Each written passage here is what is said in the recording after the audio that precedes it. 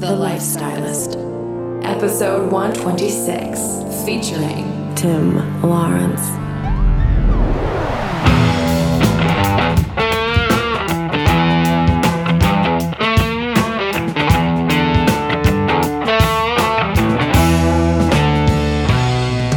I'm Luke Story, a former celebrity fashion stylist and founder of School of Style. For the past 20 years, I've been relentlessly dedicated to my deepest passion, designing the ultimate lifestyle based on the most powerful principles of health and spirituality. The Lifestylist Podcast is a show dedicated to sharing my discoveries and the experts behind them with you.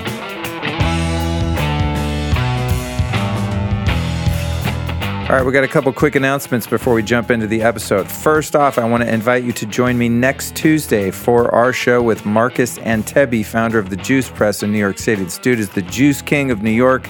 We're going to talk about the juice revolution and plant-based diets. To ensure that you don't miss that show or any show to follow, just click subscribe on your app and you'll be subscribed to the podcast and you will never miss one. Even if you don't listen to it on that day, you'll know it's there because it will be in the app. Okay, next let's talk about some upcoming speaking appearances. I love to get out into the world and meet all of you people in person. It gets lonely behind this mic, so come hang out with me. At any point, if you want to find out where I'm going to be speaking or participating out in public, you can find that out at lukestory.com/events. It's right there on the site. You will have a chronological list of everything that I'm up to, as well as links to get tickets or passes, okay? First thing I'm doing is March 9th in Marina Del Rey. I'm speaking at The Most Interesting Man in the World Intensive with Neil Strauss. Next, on March 24th, I'll be appearing again at Whitma Live. I did this event last year in New York City, and it was lit. This one's held in Hollywood at Neue House, and I'll be moderating a panel with some other genius people on meditation and mindfulness. Then April 6th through 8th, I will be the official podcaster of the Longevity Now conference in Anaheim, California. What does that mean? That means I'm going to be there for an entire 3-day weekend, live streaming and podcasting on the fly. That is a weekend, my friends. You want to follow me on social media and join the Lifestylist Podcast Facebook group because you'll be able to see all of the interviews I do with people there live. Then on April 24th, I'm speaking at Soho House, a little beach house in Malibu, one of my favorite places in California. It's an awesome venue. I've done a lot of talks there. This one will be on, get ready for it, orgasmic meditation, sensuality, and biohacking sex. Yeah, hey, these people call me, you guys, and they say, hey, can you talk about this? I go, sure, I'll do it. So we'll have to figure it out. It's going to be fun, though. Then lastly, I've got April 26th at Bulletproof Labs in Santa Monica, California, where I'll be doing a Meet the Hacker Night. So as you can see, there's a ton going on, but I'd like to focus on one of those events because I'm having a sweet giveaway. So for the past 8 years, I've gone to the Longevity Now conference with David Wolf in Orange County, California. And as I said, this year I'm going to be the official podcaster of the event, so I'll be live streaming and doing all this recording the whole weekend. Check it out. They've given me 3 sets of tickets that I can give away to the audience. So if you want to win a pair of Longevity Now tickets, that's April 6th through April 8th in Anaheim, California. You can come see David Wolf, Daniel Lepore, Nadine Artemis, Dr. William Davis, John Gray, Jim Quick, all these amazing speakers, many of whom have appeared on this very show. Then I can hook you up. So here's what's up. If you want to win a pair of tickets to the Longevity Now conference in April, super simple, just do this. Text the word Longevity Now, one word, Longevity Now, to the number 44222 on a U.S. phone. So to win tickets, text the word Longevity Now to the number 44222. If you're not on a U.S. phone and you want to do it online, super easy. Go to bit.ly/LongevityLuke. So that is bit.ly/LongevityLuke. Winners will be announced on April 27th, a week before the event. Now, if you just want to purchase tickets outright, they're $297 in advance, and then they go up to $497. If you want to get tickets to Longevity Now, just go to lukestory.com/events, and I've got the links there. So hopefully you win. Do that little text trick, enter yourself. All you do is enter your name and email, and if you win, we're going to be hanging out for real. So it's going to be a great weekend. Can't wait to see you. Today's show is brought to you by Four Sigmatic. Now, you guys know I'm always talking about their medicinal mushroom elixirs because I take them all the time. I'm super addicted to them. But now they've got a couple other products that I'm really into. They've got a decaf coffee for when I don't feel like freaking out on caffeine.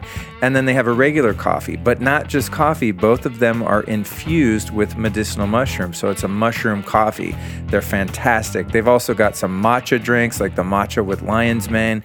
And the thing that's cool about the Four Sigmatic drinks is they're totally organic. They're super powerful herbs and superfoods and mushrooms, but they're really easy to use. That's the issue I've had, like trying to be healthy and making myself some cool drinks, is that it's kind of a pain in the ass and I have to open up all these different containers and it's a big project. Their products come in these little packets. You just pop them open. They're very portable. I take them on the plane. I take them on trips. I keep them in my bag, in my car. I kind of have them all over the house, and I can just use them whenever I want. So Four Sigmatic, one of my favorite companies. If you want to check them out, I highly recommend that you do. To do that, you go to foursigmatic.com, and like all of my sponsors, they offer a sweet discount to the listeners. If you use the code LukeStory, you will save 15% off your order, which is a pretty good deal. So go to foursigmatic.com, enter the code LukeStory, and save 15%. Check it out. I'd like to take a minute to tell you about a company that's very cool that I recently discovered called Health IQ. They're a life insurance company that helps you save money on your life insurance policy based on your Health IQ. So based on your lifestyle, diet, and all of that. So imagine if you saved money on your car insurance because you're a good driver, right? As you should. Well, Health IQ saves you money in your life insurance for living a health-conscious lifestyle. It's really dope. So to check it out and to see if you qualify, go to healthiq.com/lifestylist. You can save yourself a substantial amount of money. In fact, 56% of Health IQ customers save between 4 and 33% on their life insurance policies. Really cool stuff. I want to support these guys. They are innovators. They're doing something very cool for the community. So go to healthiq.com/lifestylist to see if you qualify. Shine on, you crazy diamonds. What's up? It's Luke Story from a little website called lukestory.com, here to deliver personally to you by hand with white glove service another episode of the Lifestylist Podcast. And let me tell you what, this one will not disappoint. It's all about the Hoffman process, which is an experience that I went through last year. I talked a lot about it, and I've had a lot of people write into the show saying, hey, I want to hear more about that. So I tracked down Tim Laurence, who is an author, group facilitator, therapist, and director of Hoffman International. And Tim was there with me the whole week that I was in this process. So what the Hoffman process is a residential workshop that helps people achieve balance between mind, body, and spirit and overcome the limitations of our personality. So it combines the most effective methods of Western psychology with the more spiritual Eastern traditions of contemplation. So it was really something that resonated with me. And Tim's book, The Hoffman Process, is available in 7 languages. And the Hoffman Process, which is the 7-day retreat, is available in 15 countries. So this stuff is worldwide, and it is a game changer. So Tim, our guest, continues to travel and is currently on an extended 2-year journey. So he stopped through LA, and I was lucky enough to sit down and have a chat with him. And I'm just really excited to share this with you because it was a profoundly transformative experience. And when I find something like that, I love to share it with you. So here's what we cover in this episode: how Tim first got involved in the Hoffman process, who was Bob Hoffman, and how did he come up with this stuff, the quadrinity concept and why it's the key to unlocking our potential, the Hoffman cycle of transformation, awareness, expression, compassion, and forgiveness to generate new behaviors and deep inner change, how we take on negative patterns, and more importantly, you guys, how we break them, right? Because we can identify, but how do we get rid of those damn things? We're going to find out. What are some of the typical family roles that we take on, and how do they shape our lives as adults? How can we live from our more authentic spiritual self? Then we talk about the phenomenon of transference and how it hurts relationships, and the role that surrender has in the Hoffman process, and how does it differ from submission? submission and compliance and just giving up. How the process approaches addictions. Then we find out if positive visualization actually works and if it's possible to break past the subconscious limitations we impose upon ourselves by doing it. So this is a truly fascinating interview with a brilliant and really funny man. He also has a hella cool accent, which I think you'll enjoy. So get ready to face your deepest truth as we explore the Hoffman process with Tim Laurence. Welcome to the show, Tim.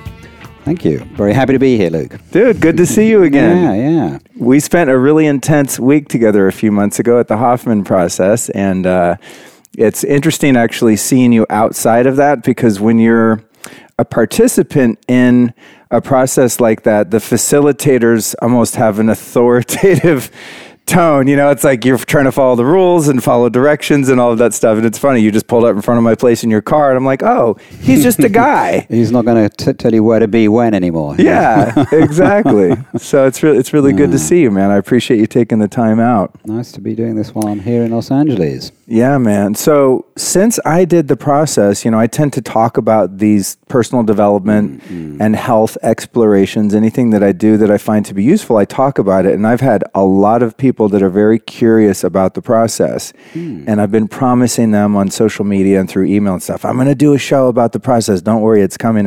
So I'm really stoked that you made it here. Yeah, we have a lot of curious people. And one of which being Neil Strauss, who's the one that first told me about the Hoffman process, but he still hasn't done it. He's done a lot, though, because I've read a few of his books. But is it the most recent one, The Truth, where he mentions it? Yeah. Because in The Truth, he's gone into stuff very deeply, hasn't he? You know, he's not a guy to just pick and be a dilettante, but he went in quite deeply. Yeah, hardcore. Yeah, the process of that book changed my life. I had such a good time interviewing him about that. But yeah, when he writes a book, he fully immerses himself in whatever he's writing about for a number of years. Like that book actually spanned 5 years of his life. Yeah. Wow. And that's why there's so many different stages that he goes through. But yeah, in the book, he writes about the Hoffman process as one of the things that he's heard recommended. And then when he told me, he said, dude, let's go do the Hoffman process. And I got in touch with you guys, and they're like, it doesn't work like that. You don't like come with your friends. You need to come by yourself. Come for a social week. Yeah.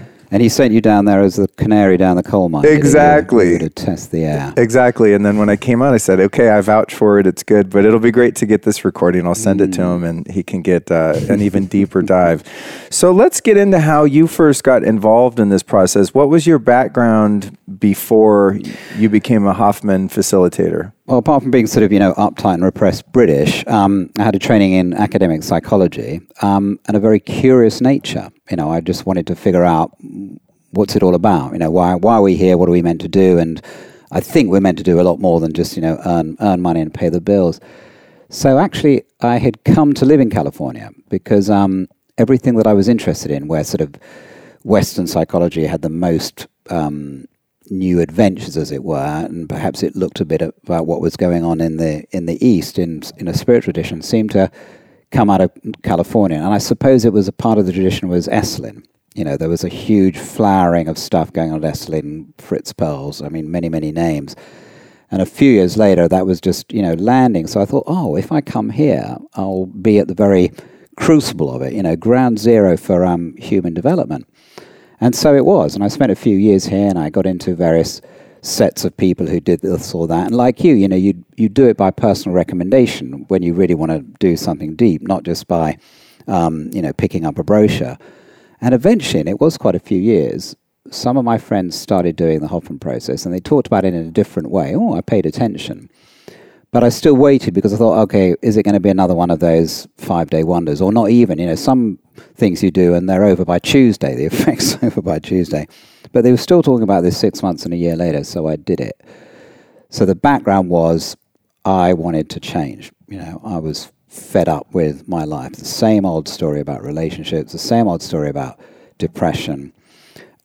Looking at different methods. I knew that academic psychology or analysis wasn't going to do it, and I wanted something that brought in many, many elements. And for me, it was a great course at the right time.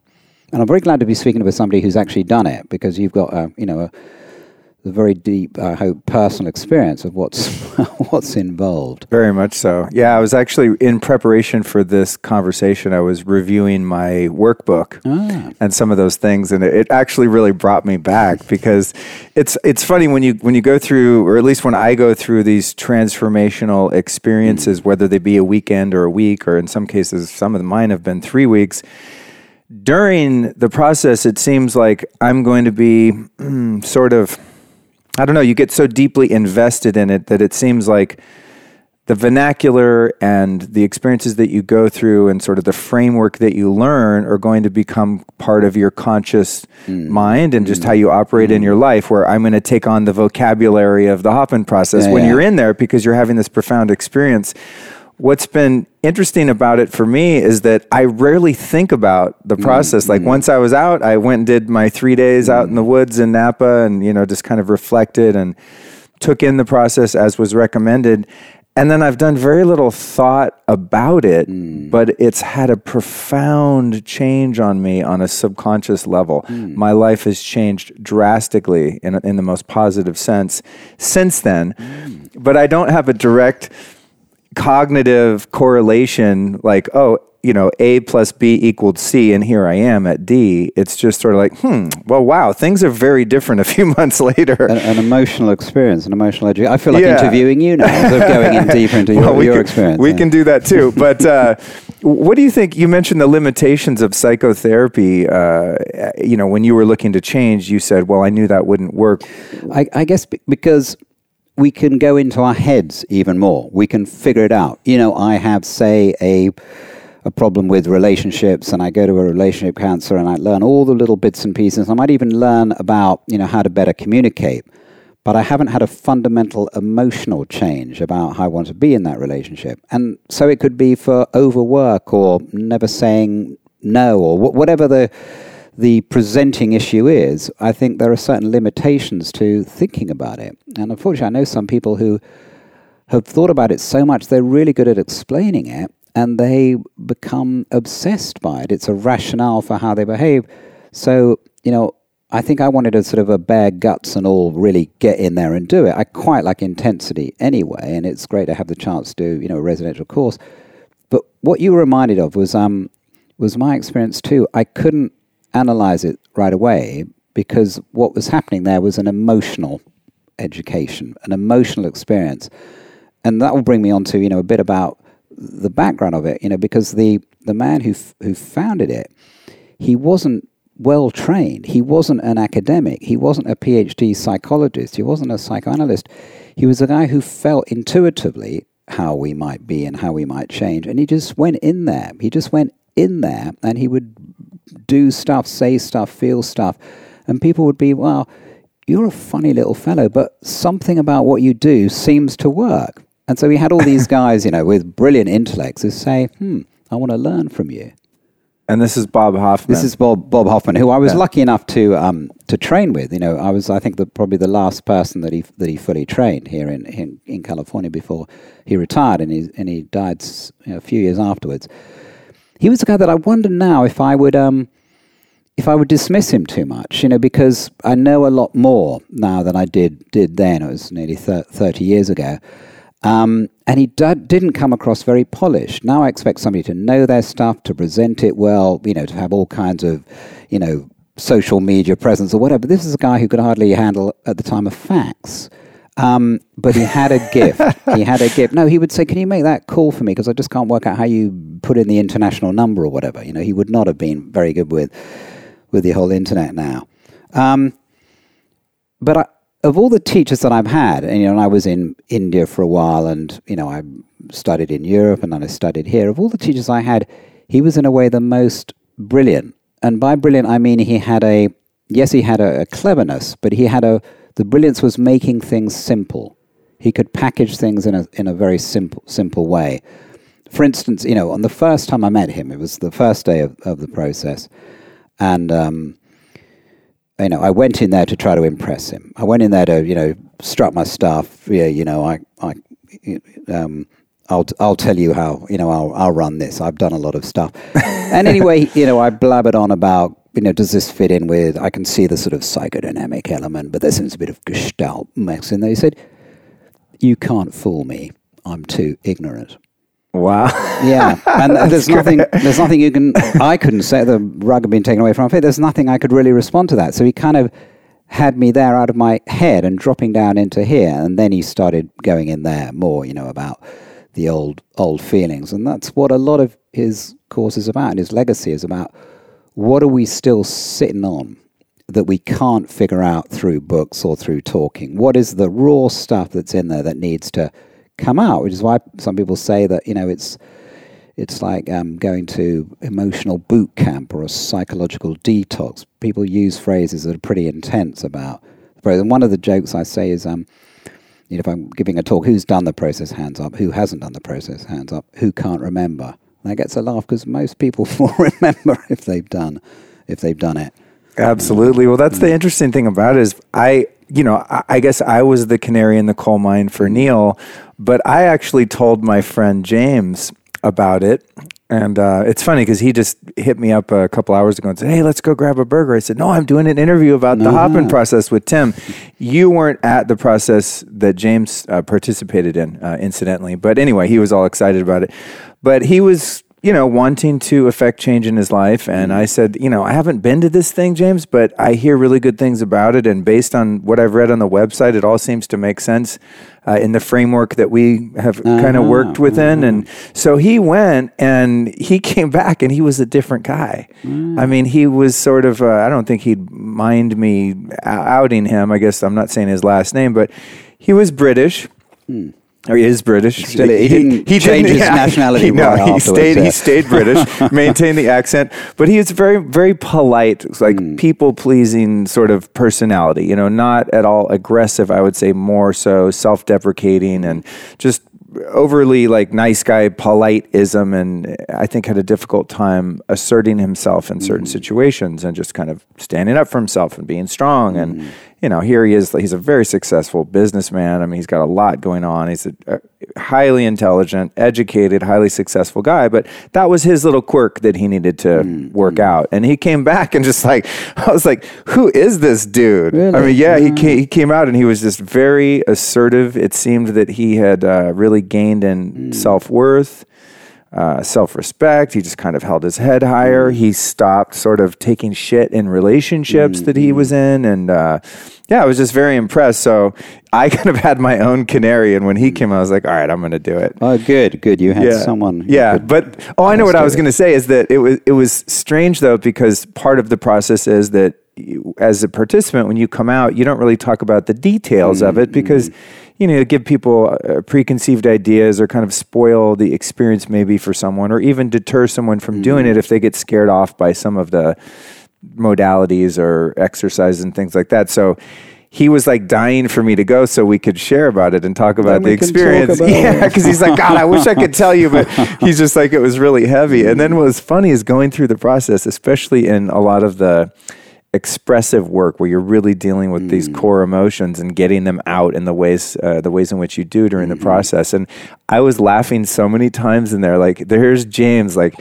he's a guy. I mean, if you're a guy and you hug him, he just turns into a board. I mean, he's not a touchy-feely emotional guy. He's very like classic British sort of repressed personality in a sense. And when I was in there, I was going, oh my God, how did James do this? How did he survive? He must have been dying. I'm like a pretty out there guy. Even as a teenager, I did a lot of, emotional expressive work and a lot of therapy and stuff. So none of it was very new to me. I won't say that it was comfortable to deal with some of those things, but yeah, it was funny to sit through that stuff and go, oh my God, I wish I was really throwing himself in the deep end. Oh yeah.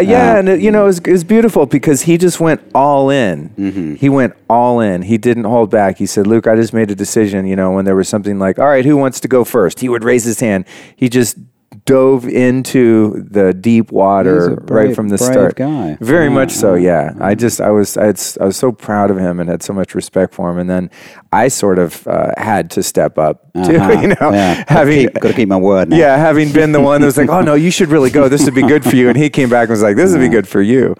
So how did Bob Hoffman come up with this stuff? And we're gonna, when I say this stuff, we'll of course go into that. But where do you think he got the idea if he wasn't trained. Definitely, he got quite a lot of ideas about how the early family may condition your personality, because he himself had been in a Freudian analysis. Okay. And he also seemed to have quite a lot of ongoing conversations with an old Freudian analysis, an Austrian immigrant who came over in the 30s called Fischer.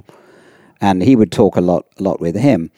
But then he also had, and this is very rare now, he didn't clutter his mind up.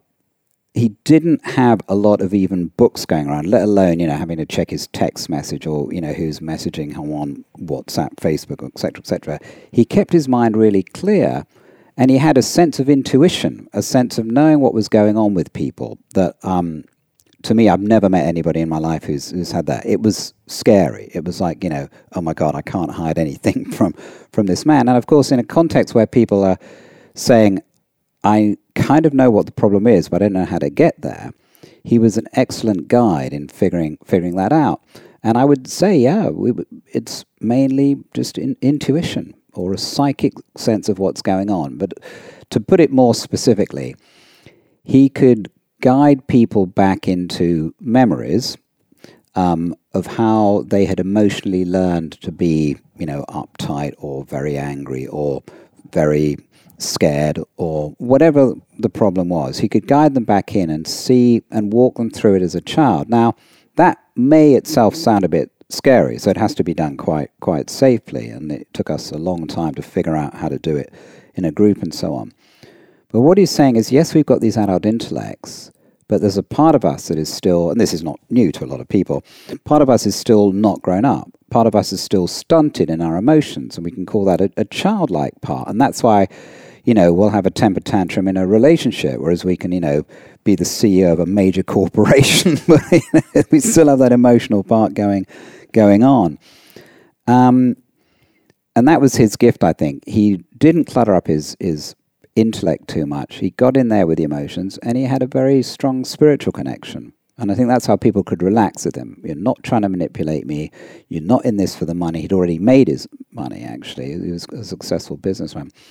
But you're doing this to help me. He had an enormous amount of compassion, and that motivated him. And he went on. And as I said, he was a quirky little guy. He was a short man, and there was a lot of Jewish language and Jewish jokes and Jewish humor in the way he taught. But he led people out of often, a dark place that they'd found themselves stuck in.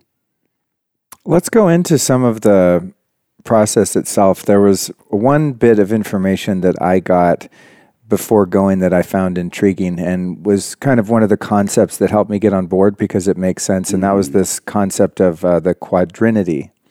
Can you break that down for us? Okay, yeah, it's just a fancy term for four parts.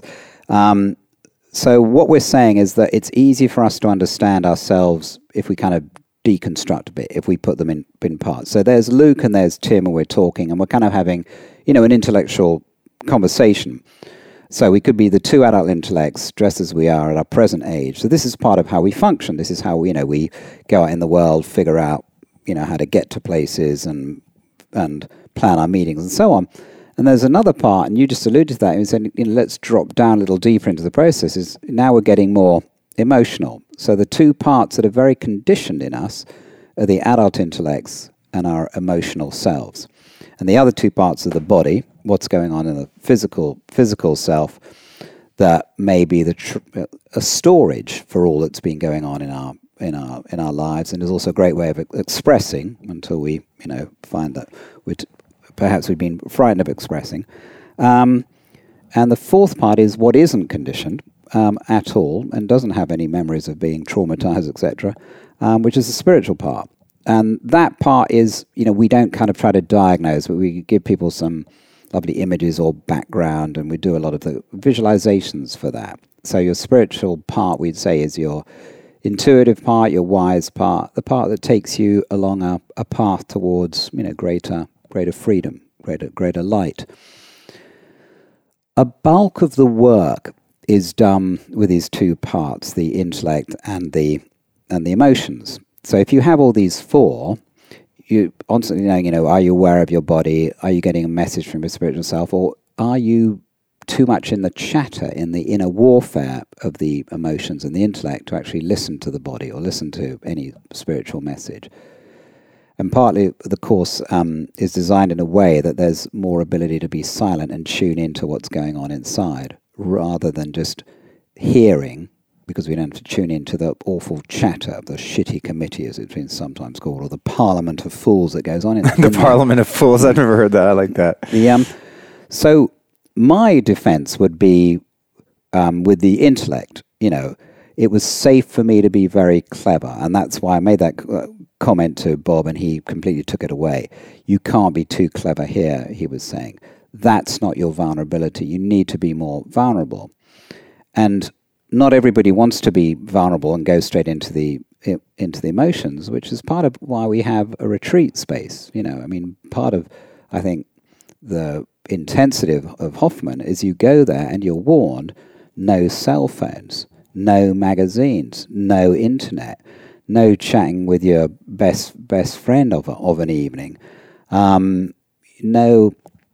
distractions. You're there for yourself, and that's why people call it, not just a digital detox, but there's an emotional detox going on, because you can really concentrate on that. So the quadrinity is there as a model for human behavior. You've got this, you can understand it. So let's go in. Where are you stuck? Is it okay? You're not overly compensating on the intellectual, but on the emotional, you're always in fear, or you're always shut down, or you're always frightened of taking the next step. What's going on? And I often say the Hoffman process is for those who are wound too tight. It works best for those who are wound very tight, like the repressed Brit that we've had a couple of examples of, or those who are too loose, who are a bit all over the place. And it basically shows, how to get these four parts more in balance. There was one point at which we were going into the intellect, and I know there's proprietary, information here, so I want to be careful I don't want to give away the whole process, because then if somebody's thinking about going, they'll have preconceived ideas, or, the surprise will kind of be blown in a sense. But there was one point that we were dealing with the part of the quadrinity that we're calling the intellect, the mind. Yeah. And it was making peace with the intellect and sort of calming it down, almost like patting it on the head and saying, it's okay, it's okay. Our higher self, our spiritual self has got this. Thank you for your input. Good job, intellect. But we don't need you here right now. Do you remember how we got there? No, I don't. Oh, okay. I just remember a profound peace came over me, and I was like, I've meditated a lot. I'm aware of concepts and disengaging from the mind and thinking and all of that, but it was just the way that it was presented. What I remember was just that let's communicate from a place where I'm separate from the intellect and communicate with it in a compassionate way and say, thank you so much for trying to support me and protect me, but you're not needed right now. You can go take a nap while my heart or higher self has this experience. So that's kind of my reflection. Being a teacher of it, I can know exactly sort of where it comes in the process and what would be in the lead up to that. And one of the things we say is, we can't just make an affirmation about, let's all feel peaceful now, or let's all forgive, or let's all move on. We have to do some sort of get in there, down and dirty emotional work beforehand. So before you're able to say to your intellect, I think you can let this one go, your intellect was given free rein to have an enormous shout out. In British slang we call it a Barney, a right old argy-bargy, just flinging all kinds of words out, because there's this frustration, and we have the intellect, imagine in a Gestalt kind of way, talking to this younger self, or the irresponsible self, or the carefree self, or saying, I'm fed up, I have to keep it all together. Because, if you try to meditate when your mind is going all over the place and you're just trying to keep it all together, or you're frustrated, or all of this is going on, it's incredibly hard. You have like half a second. So I think what you're alluding to is you were able to get that because you'd given your intellect, a free rein. And in Buddhism say, if you give a big field to an angry bull, it'll work itself out. But you put that bull into a little barn and it will start kicking the doors down. I've not heard that. That's cool. I think one of the things in general with the process that resonated with me and was in alignment with other teachings that have been beneficial for me is the idea that the ego and the intellect are not your enemy, and that to fight against them is a futile battle. It's a fool's errand because the mind thinks. I mean, that's what it does.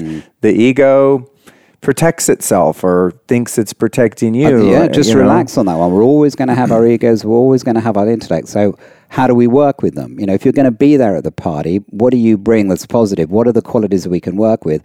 And what are the things that you're maybe not so aware, that are self-destructive?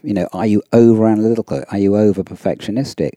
So we're saying, you've got a very valuable intellect, and we do a lot of work around appreciation, gratitude, and a bit of self-appreciation, because a lot of people just find it very, very hard to think, well, what's positive inside of them. And the ego too, my sense of I, my sense of self, not in a false or shallow way about, bigging myself up in empowerment, but a healing sense of self that goes way back into the very early years and rises through to give a sense of, okay, I'm okay as I am.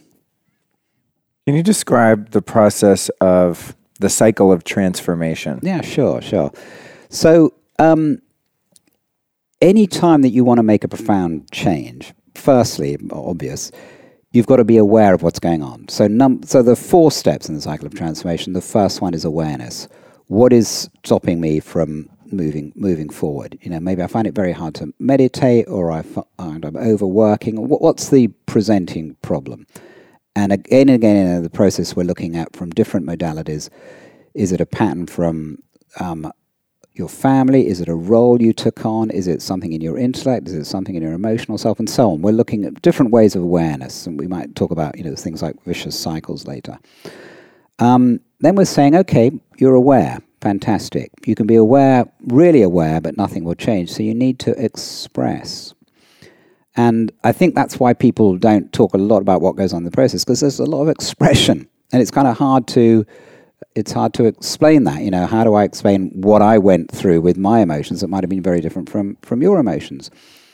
And obviously in the course, we've got the room and the time and the lack of distractions to be able to do that. But what we might say to people in any cycle of transformation is be aware and then express it by journaling or by sharing or by going for a powerful walk or a run or chopping wood. Not that you need to do that a lot in Los Angeles, but something where you're physically expressing. It could be dance. So awareness and expression. The next one, and this is one that I hadn't come across before then, and I think it's still pretty rare, is forgiveness and compassion.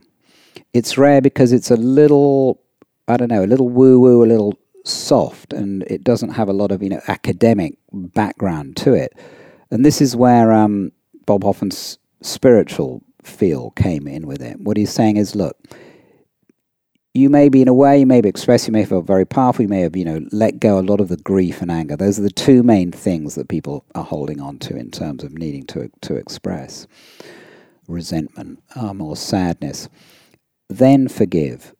But you can only forgive when you've really had that clearing out. You can forgive and get that peace of mind when you've had that real clearing out. So the forgiveness and compassion is necessary in the cycle of transformation before the last part, the 4th part, which is new behavior. What is it now that you can visualize or actualize to actually do to be in new behavior?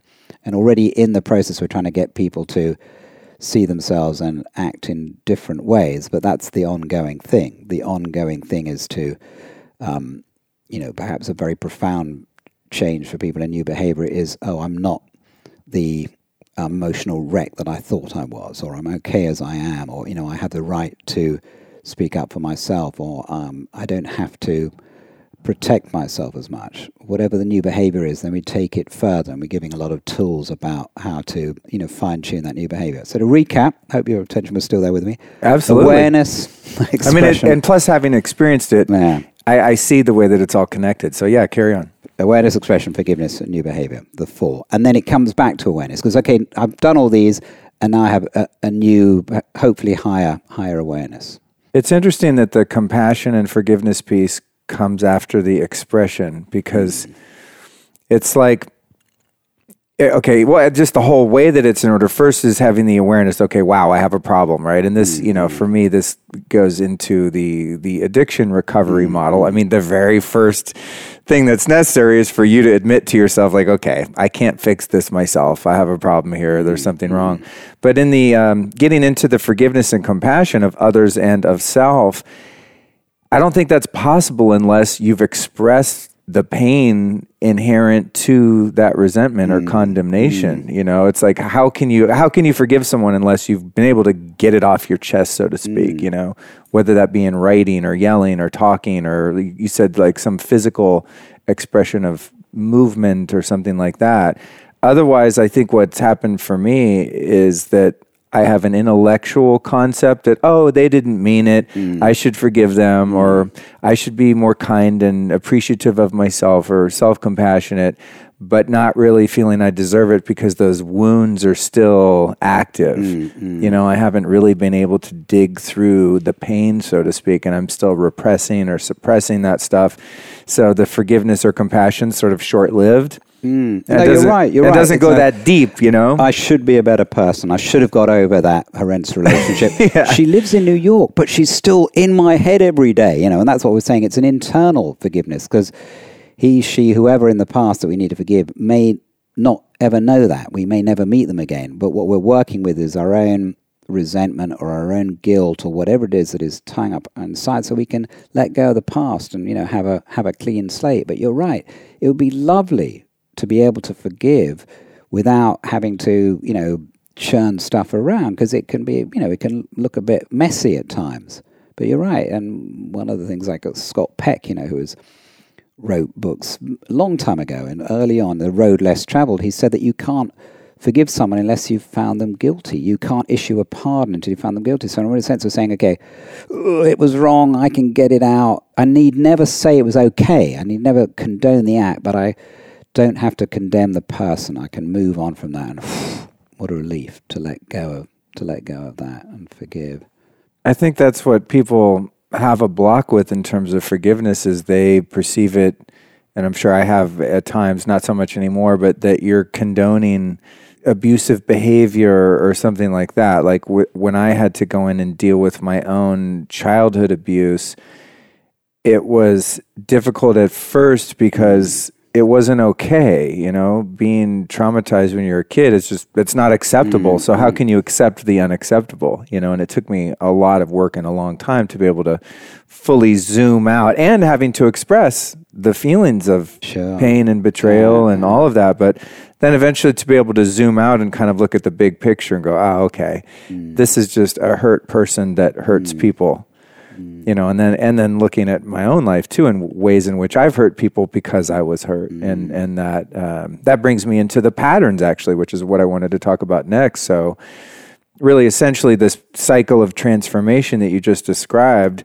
I mean, the end goal essentially is to break out of those unconscious or even conscious negative patterns where we keep manifesting the same experience over and over again in relationships or family dynamics. Or and just before we get on to the specific patterns that you were mentioning, just that sense of being able to let go needs to be done at that very tender level. And I think if people think we're saying, you can just forgive very easily, you were so right to bring that about. It's only when you've really been in there. And one of the core parts of the process is understanding, and this is something that we have to do emotionally, not intellectually, that those who hurt us, as you say, were hurt themselves. Those who hurt had miserable lives. And it doesn't mean, especially in light of what's come out in Hollywood in the past couple of weeks, you don't condone that behavior. You never say that's okay.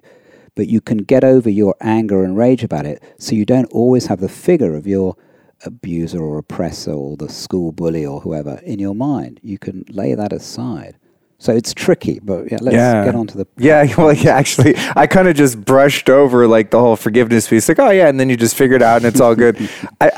Someone was asking me about this the other day because they listened to the show and they said, wow, you seem like you've forgiven everyone, And I go, yeah, I have. I don't really remember how it happened, but I think probably from the process of really going into the pain and feeling the betrayal and feeling the hurt and expressing it in a healthy way after years of repressing it, suppressing it, not expressing it, not sharing it. And also, I think just, I call it zooming out, where you can kind of look out and have some empathy for the offending party, you know, without saying, what they did is right, or even what they're doing now is right, but to see that every human being is really doing the best they can at any given moment. And to get that on a real heartfelt level, to really understand that gives you a lot of freedom just to move on in life. It does, yeah. And I've found too that even relationships that I thought had no chance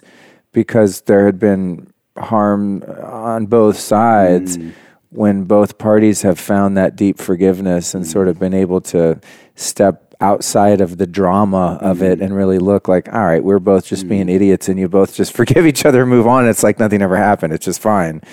You know, sometimes it can happen in an instant. It's that surrender moment where you stop fighting the person or the situation.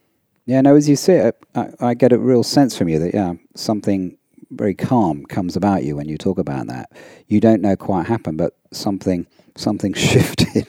Yeah. Well, you know what? It just hurts to hurt, man. After a while, it's just like, God, I really can't live with resentment and condemnation for other people. But I also, over time, have become much less tolerant of bullshit too. I mean, if I'm in a situation where it's unhealthy or I'm being harmed or not respected or mistreated in any way, I mean, I'm out so fast. I also, I have really low tolerance for a healthier boundary, perhaps. Yeah, I'm getting there. Yeah. So that makes it easier to forgive because it's like, well, cool. You do you, it's fine. I'm not going to be trampled on all over again. But it doesn't but I don't have to keep putting myself in those situations where, I was harmed. Because in my life earlier on, a lot of times when I'd be in a situation in which I would get betrayed or hurt or however you want to contextualize it, it's because I had some selfish motive in that situation. And I kind of like got myself into it. Unconsciously or consciously, got hurt. That's the thing. Yeah. And in taking responsibility, I think, is where you're sensing like, oh, there's this piece around that. It's because I see my part in every situation that I've been in. I mean, there was, when I was really young and I was the victim of abuse, I mean, there were definitely situations in which I had no responsibility at all. Sure. And those were difficult to forgive and took some time because I didn't do anything. I'm an innocent kid. But as an adult, I mean, if I'm really honest with myself, it's like, well, Luke, you poked the beehive and they came out and stung you. What's so can you blame the bees? Yeah. You wanted the honey and you got in there and you did it to yourself in a sense. And then comes the self-forgiveness of like not going, oh, I'm such an idiot. I can't believe I did that either, So it's done with kindness. Because there are two things there. One of them is, the victim is a nice role to fill in, and you don't have any choice about it as a child, perhaps. But what about if you? And this comes into a thing about patterns. A pattern becomes so set, or the role of a victim becomes so set that that's what I'll set up in life. And so one of the things we're saying is we're actually asking people to be honest about: have you been a victim? Are you often the scapegoat? Yeah, but that's always other people's fault. Well, no. See how it is. You're the one person who's always in that situation, and then don't beat yourself up for it. Don't use your knowledge about patterns and things just to beat yourself up. Move on with kindness and gentleness. And I'd say in the cycle of transformation, when you come down to awareness, always do it with self-love, else it's just beating yourself up more. Chances are that if you're listening to this here podcast, that you lead a very health-conscious lifestyle, and if you don't, you're going to soon if you keep listening. So do you want to get hooked up and save some money on life insurance because you live that lifestyle? I bet you do. Well, I recently found a company called Health IQ that's a life insurance agency that finds you discounted rates based on your level of health and your lifestyle. Now, they can save their customers up to 33% because of these stats. Check this out. It's staggering. Physically active people have a 56% lower risk of heart disease, 20% lower risk of cancer, and a 58% lower risk of diabetes as compared to people who are inactive and eat crappy food. So now is your chance to actually benefit from all of the hard work you've been putting in to lead a healthy lifestyle. To see if you qualify, go to healthiq.com/lifestylist, and you are going to be really impressed with what these guys are up to. Very innovative system they've created. I'm totally behind it and can't wait for you to check it out. So again, go to healthiq.com/lifestylist. What are some of these archetype family roles that end up forming the patterns of our personalities in our lives? Okay, well, the top two that sort of trip off my tongue, one of them is the black sheep, the rebel. There'll always be one in the family who will go against the grain and always do the wrong things and act out. And part of that is perhaps for more attention. At least I'll get some attention when you're disciplining me. And the other one is the goody-goody. A lot of people just will always follow the rule book, and they're coming to the process not because everything's been, fallen about them, but because they never seem to get their needs met. They've done the perfect life, career, marriage, and so on. But there are many others. Somebody can be the entertainer. I think I've been in Hollywood now a few days, so I've seen a few of those. Yeah. They're the funny guy or funny girl who gets the family laughing and dissolves the tension. Or they can be, even early on, they can be very tidy and perfectionistic. You can see sort of obsessive behavior coming on, because my world, if it's ordered neatly like that, then I can understand it. Then it's safe. So the entertainer, the goody-goody, the black sheep, the star, somebody who, automatically has a lot of attention because they do very well at school. You have one sheet that has sort of, a couple of hundred of them. May I ask what yours might have been? Well, you nailed it on the first one, the black sheep. Yeah. It's more interesting than being a goody-goody, though, isn't it? Well, I think it's kind of more badass, But there's a price to pay. There's a price to pay for rebellion. I mean, I caused myself a lot of pain and victimized myself, really, as a result of that defiance and that rebellion. But, of course, that was just my mechanism of protecting myself. And, as you said, it's better to get negative attention than to be ignored. Yeah. And that was definitely the route that I took. Yeah, for sure. But I think, don't all of us display at different times and different dynamics those roles? Because I've also been the hero of the family and tried to save everyone. And I've been... No, we're simplifying, but it sometimes allows us to work in, a cluster of patterns. So if you were the hero for a long time, we could work with that. If you were the black sheep for a long time, we could work with that. And in each of them, how much have you suffered, which is your motivation for change. So we may be in different roles, but it's the ones that, come into our work, come into our relationships. That's what we want to look at. They've gone on too long. And what are resistance patterns? Well, resistance pattern, because... We use it, I suppose, because we've got a short time. We've got just a week to work with people. And we say, what is it that you may bring here that you're aware of, or maybe, other people have told you about that could get in the way of this or life? So a resistance pattern would, for me, be an example I would give, be overanalyzing, splitting hairs so much that I would never move on. A resistance pattern would be of a black sheep who's saying, I'm not doing this, man. This is uncool. This is not my scene. Yeah. You want me to cry in front of a group of people? Excuse me? Ain't doing that. Didn't you see my leather jacket when I walked in? I ain't crying, man. Another one, because we just thought about those ones. Another one may be even a goody-goody can be a resistance pattern, because you won't actually be invested in doing something for yourself. You'll just be compliant. You'll just submit to doing it along. We'll say, actually, don't use that. You've used that all along. Do something when your heart and your soul are really in there.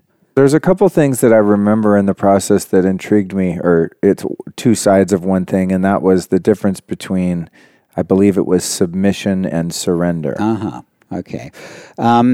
We make a clear distinction, although they sound a bit similar. Submitting would mean, okay, I'm just going to do this, throw it at me. I'm giving up my phone for a week. What am I going to what am I going to do? I'm stuck here in the woods. Going along, what is it? Expression you have, phoning it in. You're there, but you're not there. Right. Surrendering is, we're saying, being there wholly, consciously, knowing that you don't know all the answers and you're willing to learn something new. And we have to sort of educate people that surrendering doesn't mean also I give up the white flag of surrender. It's more, a spiritual discipline. I was surrendering my sense of ego, or surrendering my sense of how I've acted in the world. And we say we're surrendering to the best part of myself, surrendering to my spiritual self so I can move on and listen to the more wise parts of me.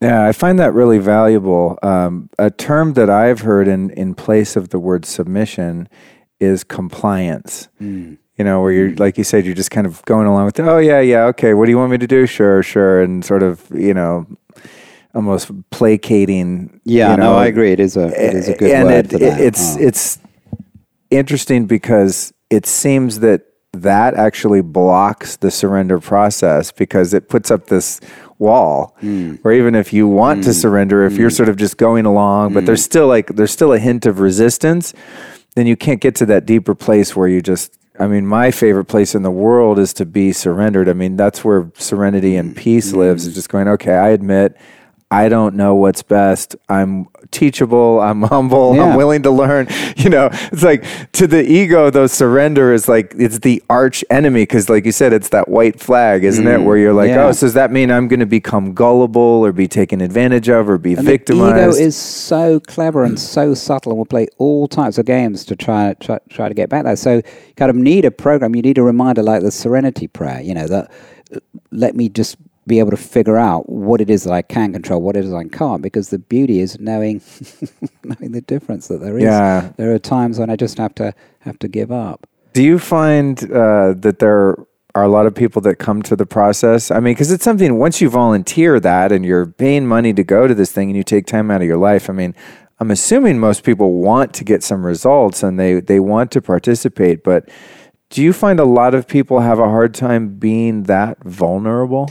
Well, being vulnerable in the sense of what? Showing their emotions? Yeah, showing your emotions and going through the process of expression and really talking about your inner world in an honest, transparent way. It is bizarre because, after the first sort of 3 or 4 years working here, I went and took the process to the UK. And, my own background and those that I've worked with most come from a place where you don't just automatically share your experiences. So how is it that we do that? One of the things, and I would say with the British and with anybody, is the bigger the front, the bigger the back. If you've got a lot of stuff to repress, there's also a great willingness, not conscious, not one that you'd volunteer at a evening out, but a great willingness to want to get it out. And there's a certain, I suppose, structure of the group, the safety of being a retreat center and so on, that allows it. But also we make it difficult for people to get there. We make the barrier to entry higher than there would be in something. It's not a weekend. It's not cheap.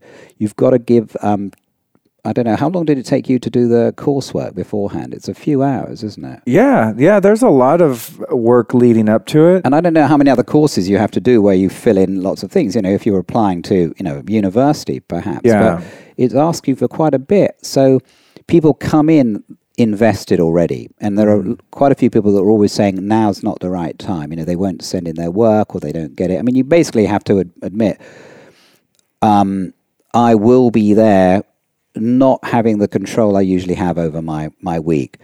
And some people think, sod it, I'm going to go for it. And the advice I had, and I hear a lot of people give that advice to their friends, is just do it. Just when you're there, go for it.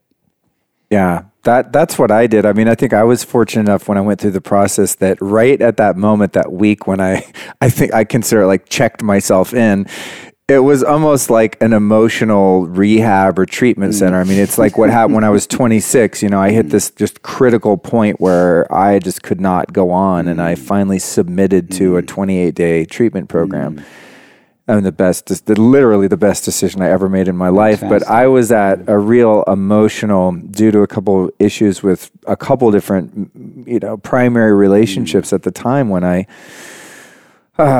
called Hoffman and was like, I need to get in. When's there a spot? I'm like, I was almost like running out of LA with my ass on fire. I was just like, oh my God, I don't care what happens. I just need to not be by my phone and my email. I just need to be in the woods doing something other than thinking about my problems and this pain that I was going through, So I think that's one of the reasons too, that I think I got out, and it's sort of like I was punch drunk in a way. I'm like, what just happened? I'm not really sure. I came back. People said, how was it? I said, it was great. Well, what happened? I go, I don't really know. I think I went in there just so beat down at that particular point. You were ready, Luke. You were really ready. And that's what we say, come when you're really ready, when you're fed up of being fed up. So there was no resistance. I had no power with which to resist the process at all. I was probably like the perfect... Take me, I'm yours. Yeah, the perfect participant, because there was no compliance, there was no submission, there was no fight. I was just like, I need help. Whatever you guys tell me to do, I'm going to do it. I'm going to go completely balls out and give it all I've got. Right. It has been interesting though. You know how I've noticed the transformation is the way people treat me in my interpersonal relationships is different. Yeah, really strange. The people that I'm close to, I wouldn't say that they didn't have respect for me, but they seem to have more now. Great. And, that would lead me to believe that perhaps I've gained a bit of self-worth and self-respect, because a lot of the process really is about self-love and self-forgiveness, and that happened on a conscious level, but I think it sort of takes some time for that to land and come to fruition in one's life. And as I've gotten back into my day-to-day grind, I just notice, I don't know, people just... Maybe you got a whole different energy feel, I think so. Feel about you. Well, I think so, because it's palatable, in certain relationships where, I don't know. Also, it's been 4 months now, and we say, it does take time to filter through. In fact, we say don't make any, big decisions in life for the first 3 months. Yeah. And people talk about, they can feel the effects after 9 months, it's like a birth, or after 2 years, and people still talk about it 10 years. So may you continue to... I think so. I mean, a lot has changed for me on the inside, and even just what we're doing here, doing my podcast. I mean, I had been doing that for maybe close to a year when I went, but just my whole approach to it, and I think my level of confidence in the content that I'm creating and what I'm contributing to the world has gone up so much. I think I've become much less apologetic, and I've become much more vulnerable, just publicly authentic and real, and I just don't give a shit. Well, great. That's a great testimonial. Can I just say to our listeners that Luke's story is not being sponsored or paid for in any way to make this message? No, I mean, and that's the thing. Before we started, Tim, I said, I get nothing out of promoting the Hoffman process except just helping people, hopefully, and it's a great organization. But when I find health devices or different types of therapy or spiritual approaches, like this is what I do, is I report about it, and a great messenger for them. I have, and I have no shame in doing that, because I think one of my roles in the world is to sort of discover what works and what doesn't, and to share what works with people. And as I was telling you, I've already had 2 listeners go through the Hoffman process and have amazing results, just based on me mentioning it a few times. So, imagine... Okay, I won't put them off then. Yeah, exactly. Well, here's the thing, speaking of those patterns, though, I mean, I've yet to have my own children. It could happen someday. I mean, I'm 47. I guess I got to start thinking about it sometime soon, but...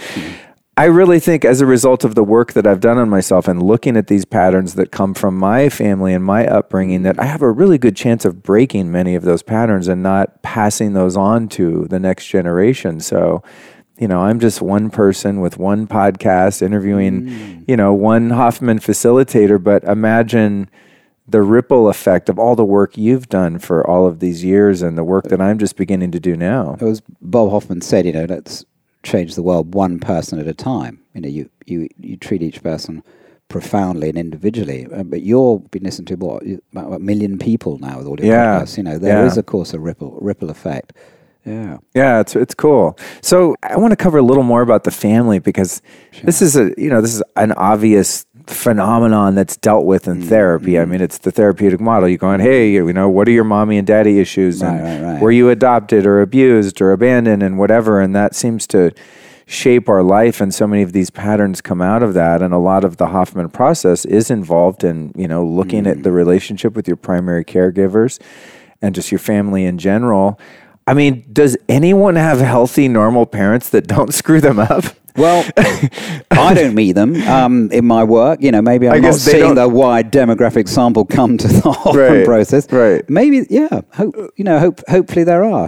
Hopefully there are. But obviously, my work is with that, and maybe you've met a few, and there are those who say on a spiritual level, maybe we have a challenging time as children to grow from that. Maybe we learning these lessons about love, learning these lessons about compassion.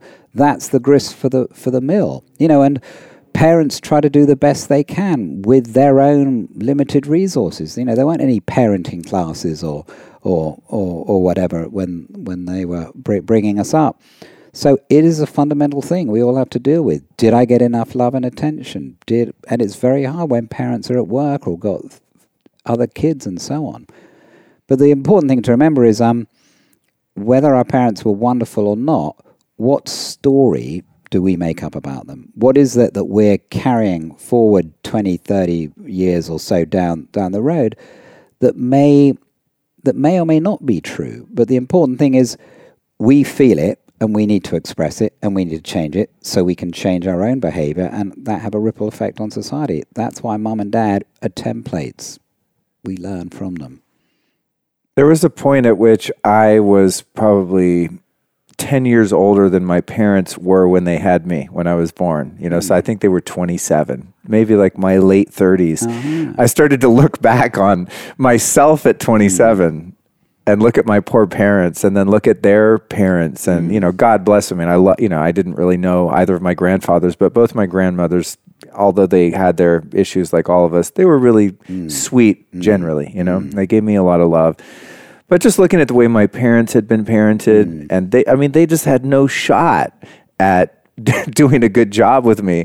And then going back, oh my God, if I had children at 27 years old, how bad I would have screwed them up. And even at that point at 37, I'd been working on myself for, 10, 12 years or something, and still was basically clueless. I mean, looking back now, I'm 47, 10 years ago, I was like, oh my God, I was still such a disaster, I've learned since then. Yeah. And so it's like, I think that's going back to that forgiveness piece, is when you're able to put yourself in someone else's shoes, and looking at our parents and just knowing that I don't think any parent has a kid and thinks to themselves, all right, what's the worst possible decisions I could make? I want to be the most evil, Let's abusive. Make a list of the top 10 things that will mess you up. Yeah, exactly. They don't. Every parent is like doing the very best they can. And I think when you get to that point of realization, there's a real freedom in that, and having compassion for your parents. And then there's, as you said, is they're not, you've done a lot of spiritual work and research. From your life view, would you say that in a sense we've chosen the circumstances of our birth and our parents to a degree in order to have those lessons? I could say that on one level, because it sounds lovely and gives us a real reason to grow. But the scientist in me will say, "Where's the proof of that?" So the two points of view can exist in my mind.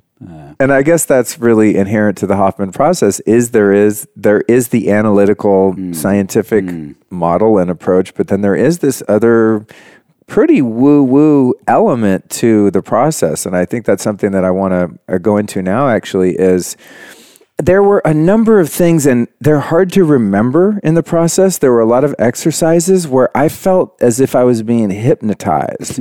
There were these visualization journeys that we went on, and I'm pretty damn woo-woo. I do Kundalini yoga. I practically walk around with cobras inside a turban. I'm out there and willing to do some crazy stuff. But there were moments in the process where I was like, is this really happening right now? This is pretty weird. And I don't want to, give away some of the surprises, but there was definitely an element of visualization and these journeys that we would go on. And then, as I was mentioning earlier, where there was the one thing where you kind of went through this process of expressing the intellect and then making peace with the intellect. And I just sat there and my mind was so quiet. And there were a number of different, very spiritual, guided meditation moments in the process, during which and after which I felt this profound sense of peace. But those were punctuated with these periods of expression and dealing. So it's a very much like a roller coaster experience. So it is an emotional roller coaster, and there's also the great calm, and we're trying to build on that throughout the week. So I don't know, when you said snakes in your turban and stuff, we never do anything as weird as that. So what is it that's so weird about it? But because it's my day job, it isn't weird for me. Sure. But yeah, a lot of the time we're working when people's eyes are closed. We're passing images, like calming ones, like, picture yourself in a beautiful place in nature, feel, breathing and everything relax, and then allow different memories or different possibilities of how your life to be in there. As the week goes on, your ability to fall down and relax in those, your ability to concentrate and stay with that grows deeper. So when you come out of it, you're still in a state of probably, hopefully calmness. But it's working with the model of the quadrinity. We'll have a chat with your intellect. We'll give a 10, 15, 20-minute explanation, and all the intellects, I just have a question about that, So we're saying, okay, great, take care of the intellects. Then we may have an emotional expression thing. So there's a bit for the emotional part that gets out there. We'll say, okay, now calm your bodies. Let's have, the spiritual nature be more nurtured now, because we've done all that. Close your eyes. Some music comes on. We'll give you some images, and then you can take it away from that. We're not sort of saying this is a religion or this is a specific spiritual thing. We're just allowing people to get a sense of greater openness and quietness in there. Yeah, well, I really liked that stuff because I needed a break at various times from the intense emotional work, too. No one can take that all the time. Yeah. Actually, it's been called speed suffering, I thought that was a very good phrase for those, who want to get it over, do a lot of it in a short time. That's cool, like speed dating. That's funny. Suffering. Yeah, I would agree. Does that expression of emotional pain and turmoil ever end? I mean, is there ever a point at which we're empty and we don't need to express that stuff anymore? No, but what I would say is what we're getting rid of is the historical build-up. So we'll always have occasions to feel sadness. We may have occasions when somebody, does something wrong to us where we feel rightfully indignant.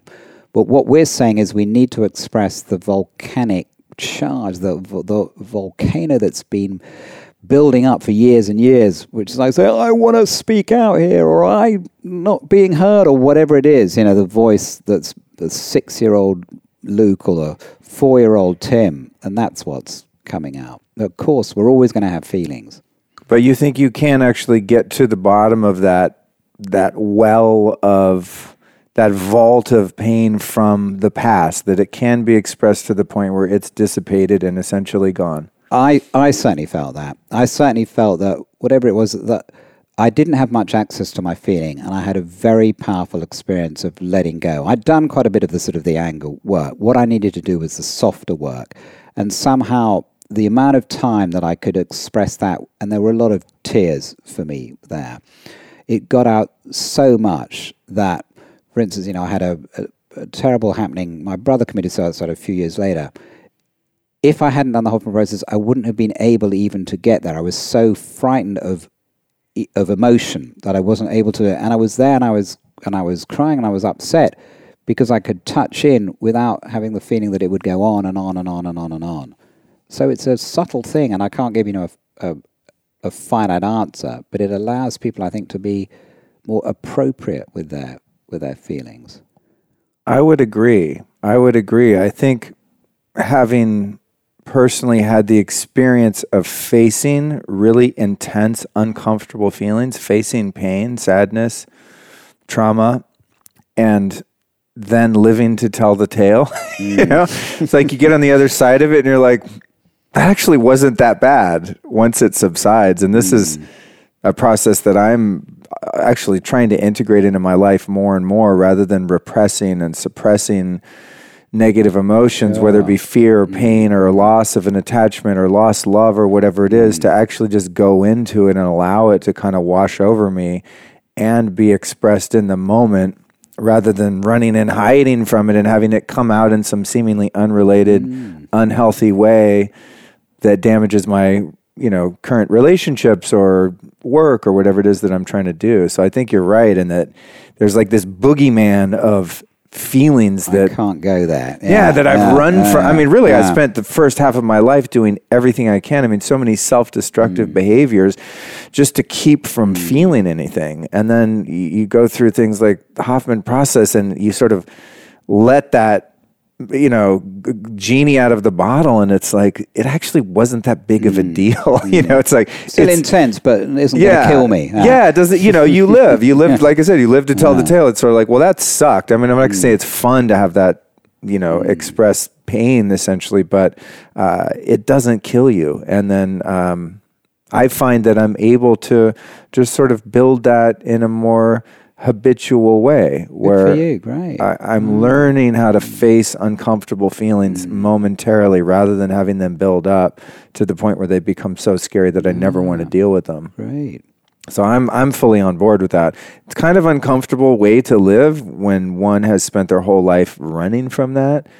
But it's so new. But I am getting used to it. And it's funny because I didn't make the correlation between the process where you're dealing with those emotions in such a focused way that would then make it easier to deal with them as they come up, But imagine as forward. a teacher how many times I've heard somebody say, I can't go there. It just, once I open it, it will never stop.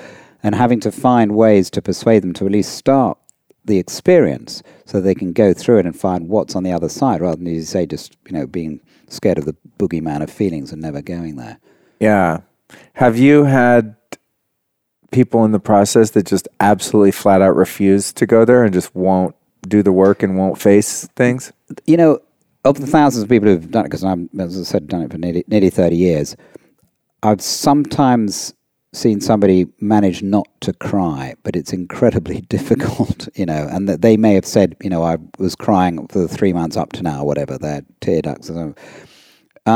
Because we talked about, the barriers to entry being quite high. Most people are very willing. They really want to go there.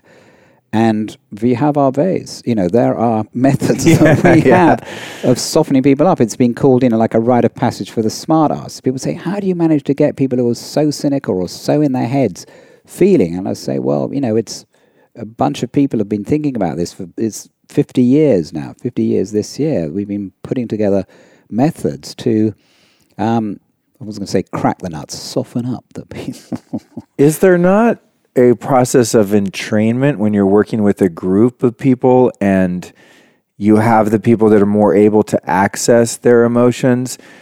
Do you think that creates an energy field, so to speak, where it opens the floodgates for someone who's more resistant? For sure. So, and that is one of the joys of working in a group. Somebody who wouldn't have the courage to go there, here's so-and-so, opposite them or next door to them, opening up. It may be opening up about their personal story. It may opening up using their voice. It may be opening up with their heart and having tears. But it gives enormous permission. Oh, this is okay. Oh, so you who I was talking to at dinner, who had this interesting story, you can do that. What? Well, then I'm going to allow myself to go there. Yeah, I found that to be true. I think also, I don't know, there's a certain amount of shame and embarrassment in emoting and like crying or yelling or doing like deep emotional work. I mean, I think for me, my ego is like, oh, you're going to look stupid. People are going to laugh at you. You look like a wuss. You look like an idiot. You're going to have snot all over you. Whatever it is, it's like very much being afraid of what people think. But when in a group setting where everyone's kind of going, I don't know, it's sort of... I find it quite relaxing. Oh, you mean I don't have to keep my image together? Oh, you mean, I can do all that? Yeah, it's like, it's so much effort to keep the it sort of jars everything. Yeah. It jars everything loose, I think, in my experience. It's sort of like, oh, God, you almost can't not just participate in that. And I guess that also is... part of the thing I was saying is the results that I'm sort of unpacking these short few months later is that ability to just kind of not care anymore and just allow myself to be my sloppy, imperfect self out in the world and on this show and everything like that. But the human being that is Luke. Yeah.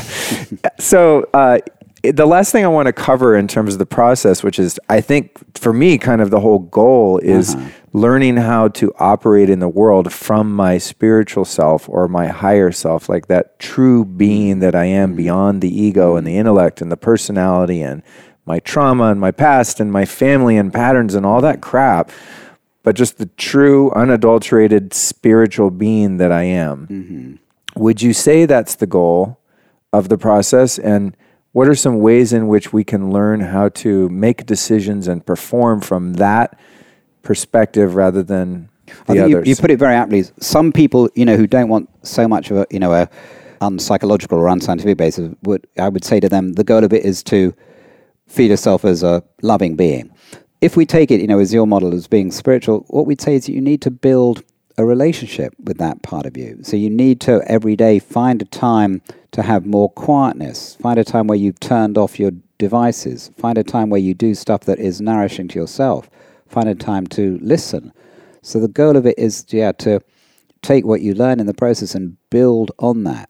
How do I want my life to be? And rather than rushing into life and making ourselves busy, because it's never been easier to be a long distance from ourselves, going through life slower and building on that self-love, which then can be passed out to others by having a relationship, by making time and space with that more silent part of ourselves. What effect has being a facilitator for all these years had on you? I was thinking because I saw my sons recently. They're now 20 and 21. And I remember when they came along in the world, we thought, oh my God, already we've heard every story about how miserable, how horrible childhood could be. How hard is it going to be? And the main effect for me was that it's quite easy to be a parent. You just need to be present and loving, and that's the main thing. So that was a huge effect. But I would say back when I first took it, the effect was of growing up. It's like I had been the rebellious teenager up into my 30s, and it was a little tiring by then.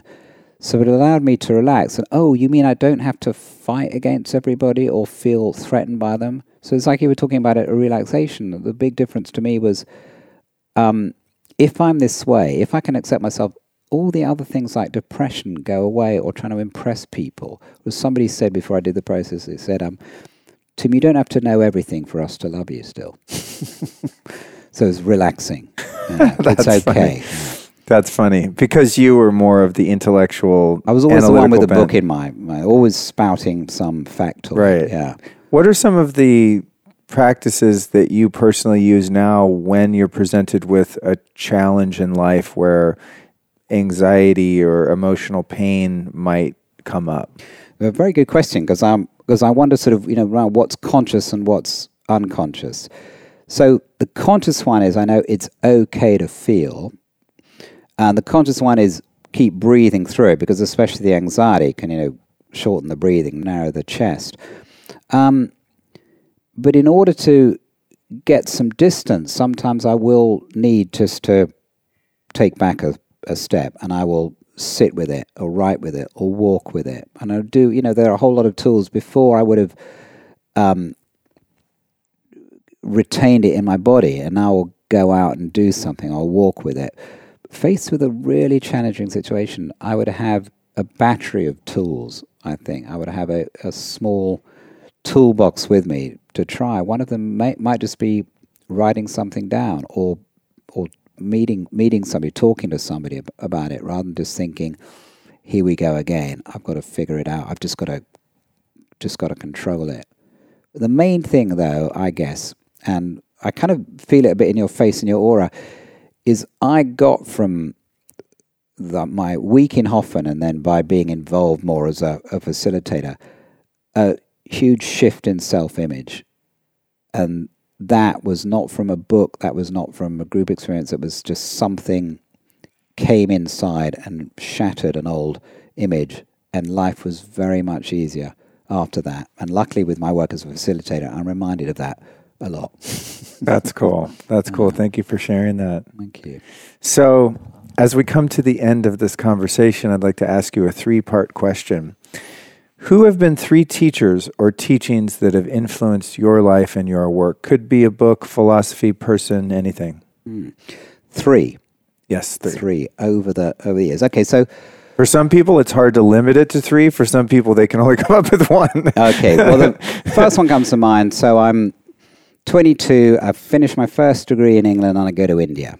And there was a teacher there called Munindraji, who was in the Burmese tradition of Vipassana. Now mindfulness is like the new black. Interesting, yeah. He was there. He taught at the Burmese Vihara, and I would just sit I with wonder, him. I just interviewed Sharon Salzberg, and she learned to meditate in India in the Buddhist tradition from Burmese teachers. It was interesting. She would definitely have come across him, because I think she was in that.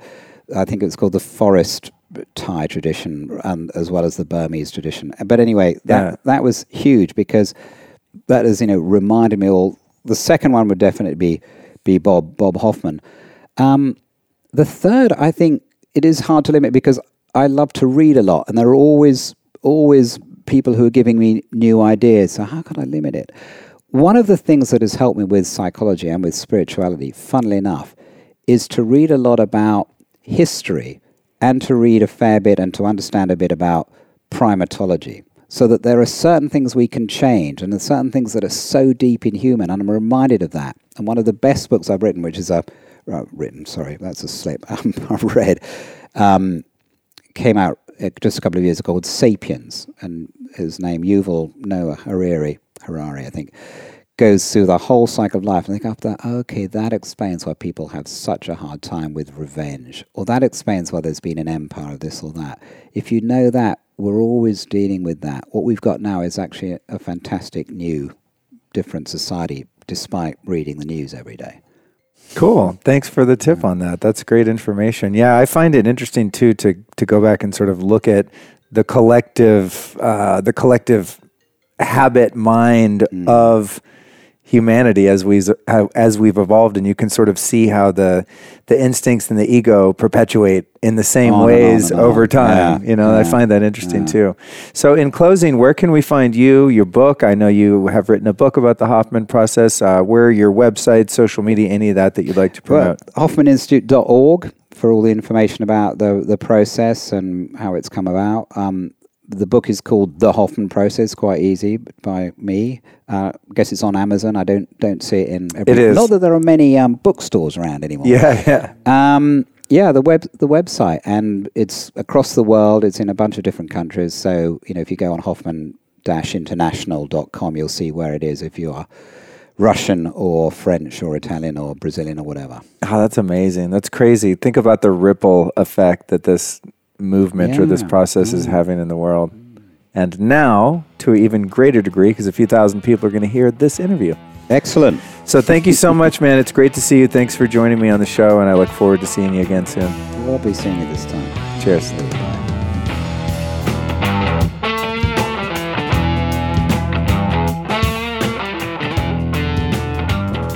Okay, you guys, we made it. We're at the end of another episode of the Lifestylist Podcast. So do you want to jump in therapy or jump in the Hoffman process right about now?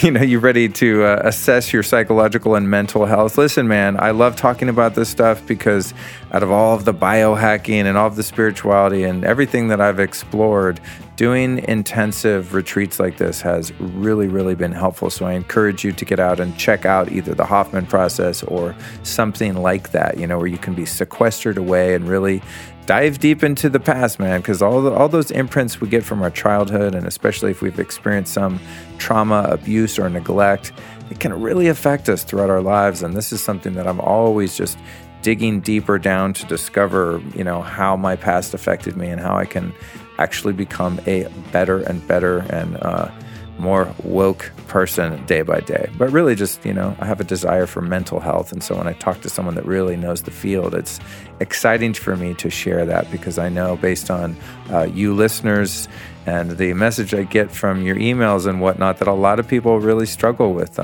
just mental health issues and all this kind of stuff. So thank you so much, so much for listening. Now I want to remind you to come hang out at the Longevity Now conference with me in Anaheim, April 6th through 8th. Now, as I said earlier, you can win tickets for free, and these tickets are $297 early bird and $497 regular price. So if you win a pair of tickets, basically you're getting $1,000 worth of tickets, and I've got 3 pairs to give away. So you can come see David Wolfe, Danielle Laporte, Nadine Artemis, Dr. William Davis, John Gray, Jim Quick, and you can hang out with me while I'm doing live stream podcasting on the spot. So I'm the official podcaster. I'm going to be there rocking. I think I've gone for the past 8 or 10 years or something. I mean, I've been going to this thing forever. It's just kind of built into the life. So if you want to get tickets, here's what you do. Get out your phone. Get ready to send a text message right now. The number you're going to text is 44222. In the body of the text, you're going to write this word, all one word, all lowercase, Longevity Now. So text the word Longevity Now to the number 44222, enter your name and email, boom, you might win a pair of tickets to this dope event. If you don't want to do it on your phone, super easy to enter. Just go to bit.ly/LongevityLuke. Now that's a little tricky. It's bit.ly/LongevityLuke. If you want to just straight up buy tickets to the event, you don't want to mess around and see if you win, then you can go to lukestory.com/events, and you'll see the Longevity Now link there where you can purchase tickets for $297 up until a certain point. I forget the date. And then they jack them up to $497. So enter my contest to win or buy the ticket if you can be in Anaheim during those dates. This is a super, super fun and just lively event. Just about everyone I've had on my show is either a vendor or a speaker there. So if you like the content you're getting here, you're going to love to get to hang out with all those, beautiful people there in Anaheim. All right? So text the word Longevity Now to the number 44222. And if you win, we are going to party on. Take care. See you next week with Marcus and Tebby, the Juice King of New York.